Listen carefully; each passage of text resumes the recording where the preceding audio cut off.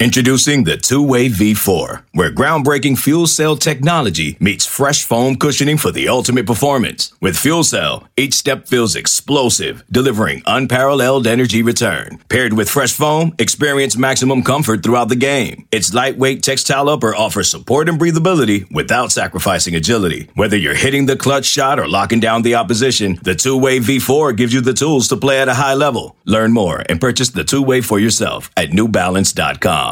Welcome in, ladies and gentlemen, to another edition of the Go 24/7 podcast. Thanks for listening, guys. I'm Billy Embody. With me is Sonny Ship. We're going to react a little bit before we get into the game of this week, which is LSU Ole Miss, with some recruiting. LSU had a busy Wednesday, the first day of the early signing period, landing multiple commitments from guys that had announcements on that day. And Sonny, I think rightfully so, even though it was kind of in the middle, sandwiched in between some of these other announcements. We've got to start with five-star defensive tackle Mason Smith on a day where you had some defections from the class in Keanu Coate and JoJo Earl, as well as that up in the airness with some of the other commits, to land the number one player in Louisiana at defensive tackle, position of need, in my opinion. Ed Orgeron and his staff deserve a lot of credit for keeping Mason at home. Yeah, they do deserve a lot of credit for that, Wild Bill. Keep Mason Smith at home. You keep the number one prospect in the state at home. You come out and you say that you're going to put up a fence around Louisiana, and the job that Ed Orgeron and his staff did in keeping all of those pieces in state so far, pretty remarkable. Pretty remarkable when you go down the list and you just look at all of the ones who signed, and it's LSU. So really good job. The staff, they were primed to have a really strong class coming off of a national championship. Coming into, even with the struggles that they had this year, when you put all of that together, it brings you out to a class that's ranked number 4 in the country as of right now when we're recording this on Thursday afternoon, and could still get stronger. So hats off to Orgeron and his staff. Good job. Now you just need to go out and you need to finish, and by finish, you just got to go out and finish off with some offensive linemen to get you back to where you need to be next year. Yeah, I feel badly for those offensive linemen that they signed to have to go against Mason Smith every day in practice. What a just absolute athletic freak. He's got some rawness to his game, but when you look at what he is as an athlete and just his size and strength, he's going to be somebody that's going to figure into the rotation right away for LSU. Now, I think another one of the big lands, and I will get to who I think is really the right up there with among the best players in this entire class in a second. But Demarius McGee, he kind of had his nationally televised announcement on ESPN too, and he was short and sweet. The Pensacola Catholic 4-star defensive back who decommitted from Tennessee earlier this fall in late November. He made it official with LSU right then and there on ESPN2. He's a typical Corey Raymond corner. He's got that long frame, and he's going to have to put on some weight at around 165, 170 pounds right now, I would guess, from what I think. But he's a really, really good prospect with a lot of athleticism. Yeah, and when you lose Nathaniel Wiggins to Clemson, replacing that spot with the with the number 8 cornerback in the country in McGee, that's the way to go out and to make it to where those those hits that you take aren't nearly as bad as they could have been. Hats off to Corey Raymond again. I'm with you. I like this guy.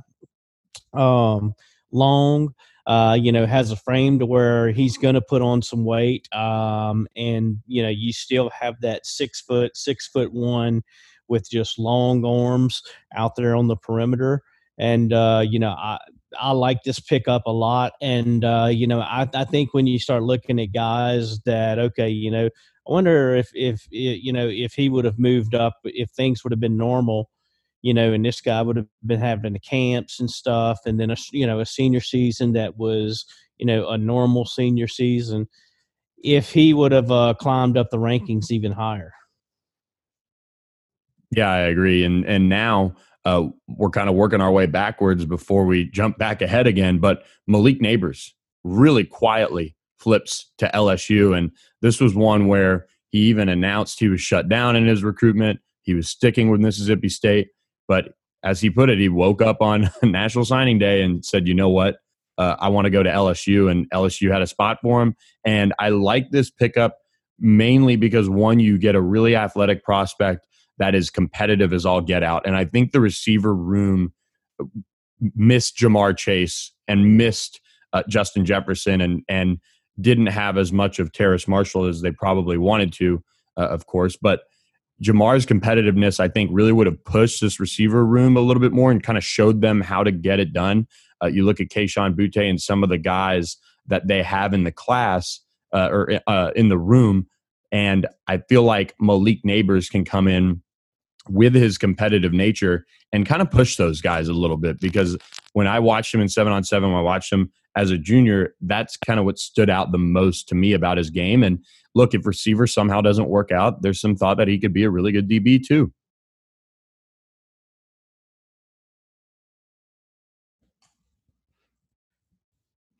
Yeah, that's what I love about Neighbors is the versatility that he brings as a guy who could excel on either side of the ball.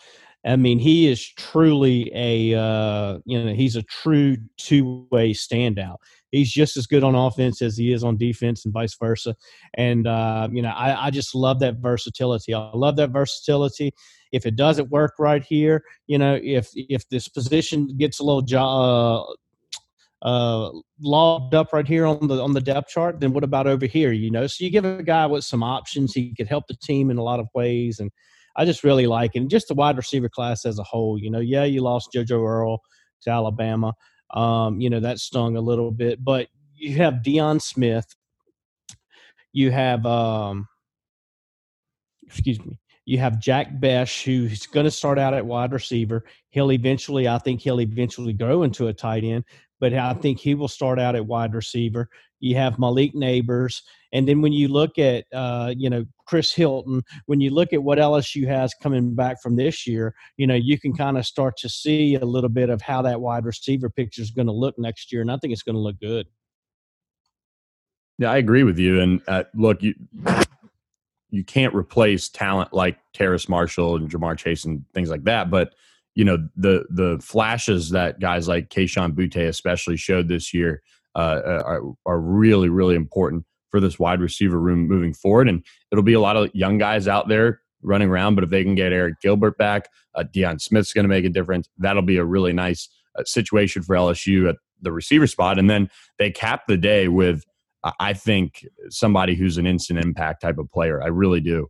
Armani Goodwin, when you're able to have the production that he's had at the highest level of Alabama high school football and average 10 yards a carry coming off of a torn ACL, that just speaks to how impressive that he is as a football player. And credit to Kevin Falk. I think he got two really good running backs in the class right now. They're shooting for Logan Diggs, who's going to sign in February. But this was a huge, huge pickup out of the state of Alabama. Yeah, huge pickup, and I'm with you. Instant playmaker. I think he and Corey Connor are both just instant playmakers.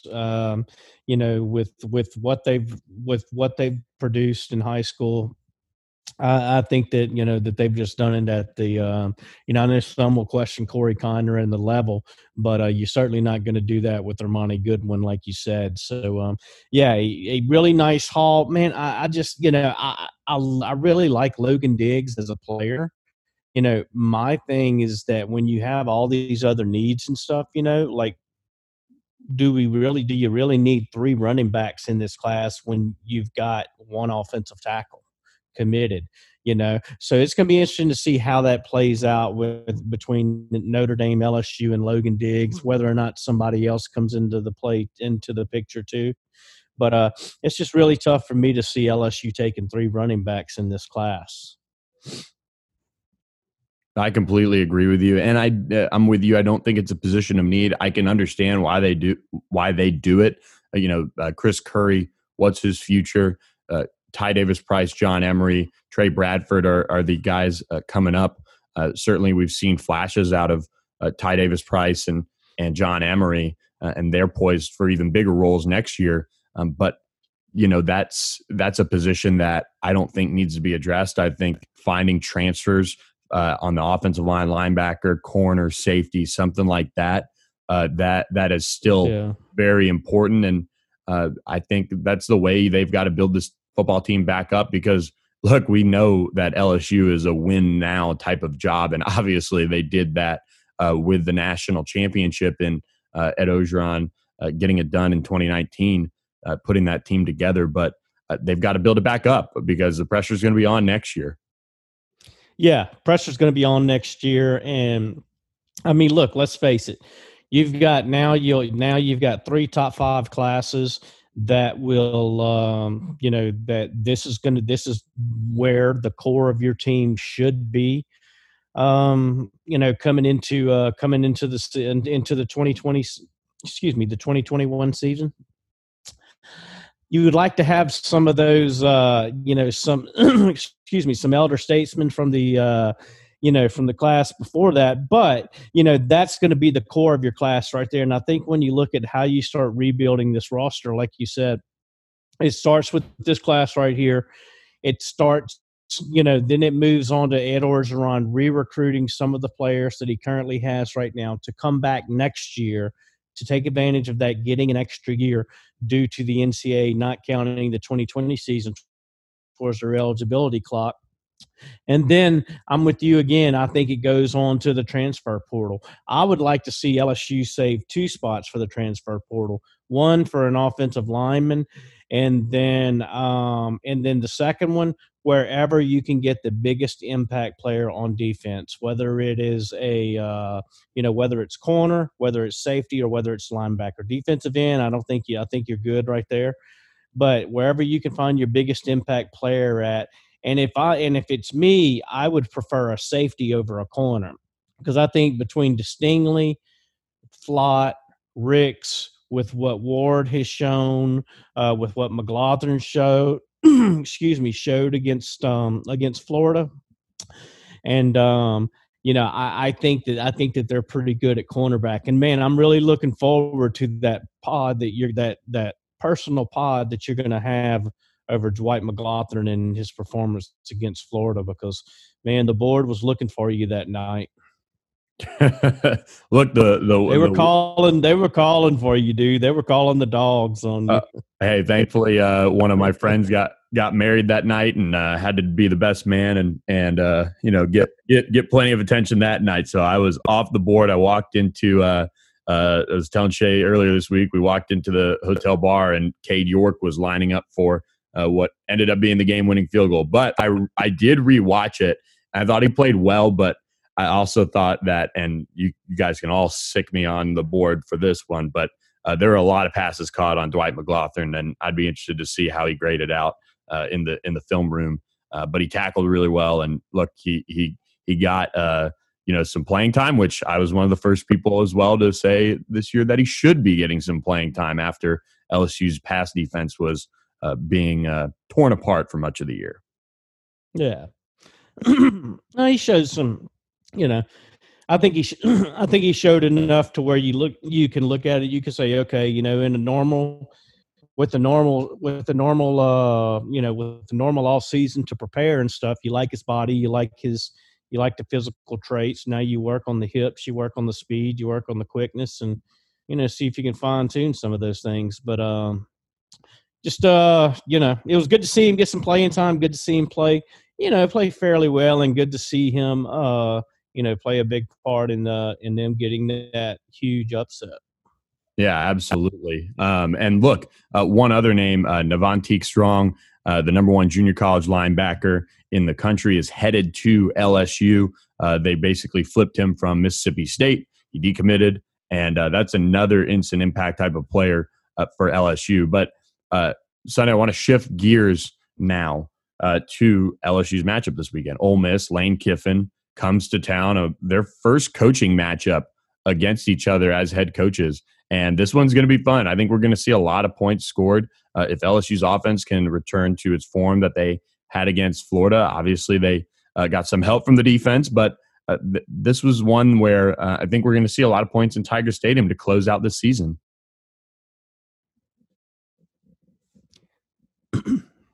Yeah, I'm with you. I think you're going to see a high scoring affair.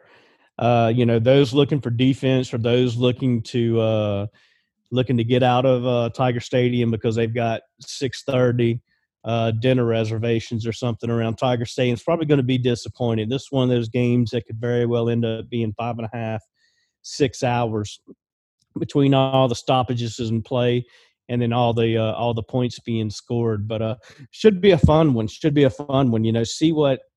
See how LSU comes out if they try to build off that Florida game, and in the season at 5-5, win their last two. Which to finish 5-5, I don't think you would have found many people who would have said that they have a decent amount of chance of doing that 3 weeks ago. So it's going to be it's going to be a good one. What's the big matchup that you're looking for? The matchup that you're most anxious to see? And I tell you what, this defensive line for LSU is going to have to get after Matt Corral and try to force him into some mistakes like they did against Kyle Trask and take advantage of that and give LSU's offense extra possessions, because this is a Ole Miss offense that I think, friendship aside, Lane Kiffin's going to still want to put up some points, especially after Ed Orgeron got that head-to-head recruiting battle win against him for Deion Smith.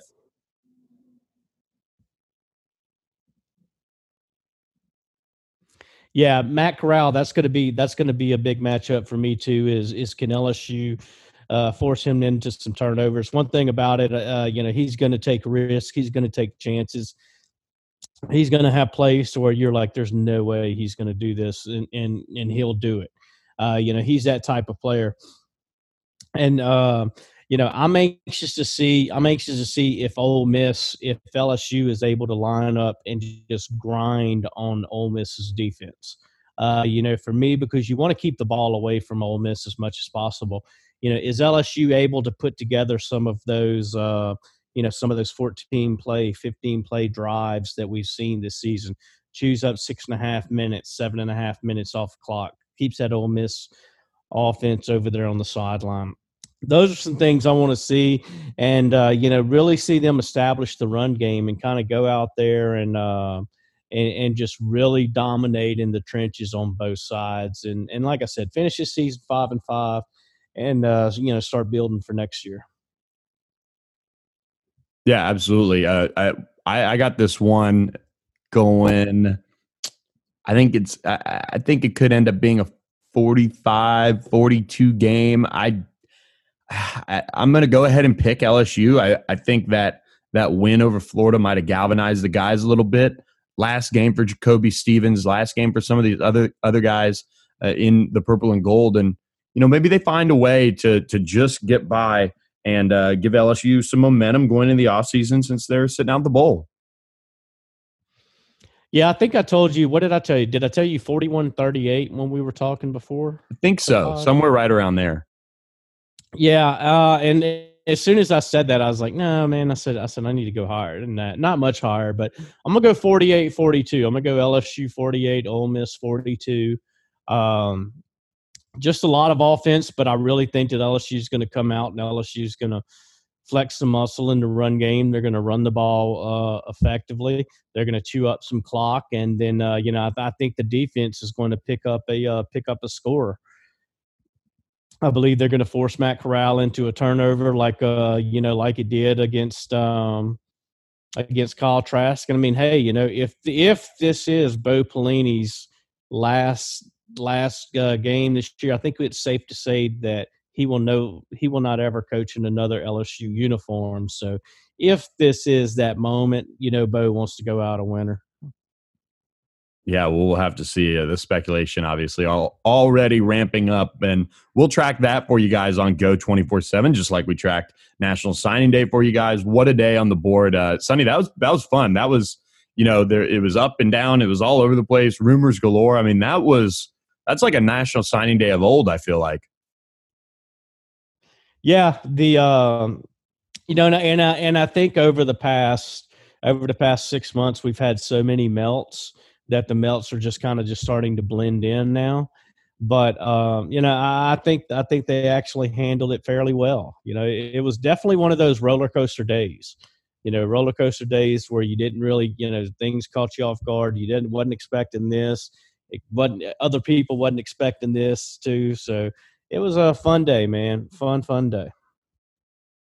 Yeah, absolutely. Well, like I said, we'll have your coverage of LSU Ole Miss Saturday afternoon. Keep it locked on Go 24/7. Still a lot of recruiting news to get to on the board, and don't be surprised if we're not done this week. So that's just a little teaser for you guys. Keep it locked on Go 24/7.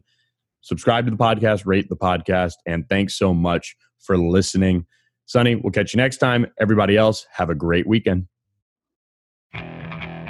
Okay, picture this. It's Friday afternoon when a thought hits you. I can waste another weekend doing the same old whatever, or I can conquer it. I can hop into my all-new Hyundai Santa Fe and hit the road. Any road. The steeper, the better. Because my all-new Santa Fe is available with H-Track all-wheel drive, so I can hit the trail without a worry in the world. Heck, with 3 rows and best-in-class rear cargo space, I can pack the whole family in with all our gear. We've got available dual wireless charging for our phones, so we'll never lose touch with civilization, and we won't lose touch with the primordial power of Mother Earth. So which is it? Waste the weekend or do something a little more epic? And conquer it in the all-new Hyundai Santa Fe. Visit HyundaiUSA.com or call 562-314-4603 for more details. Hyundai, there's joy in every journey.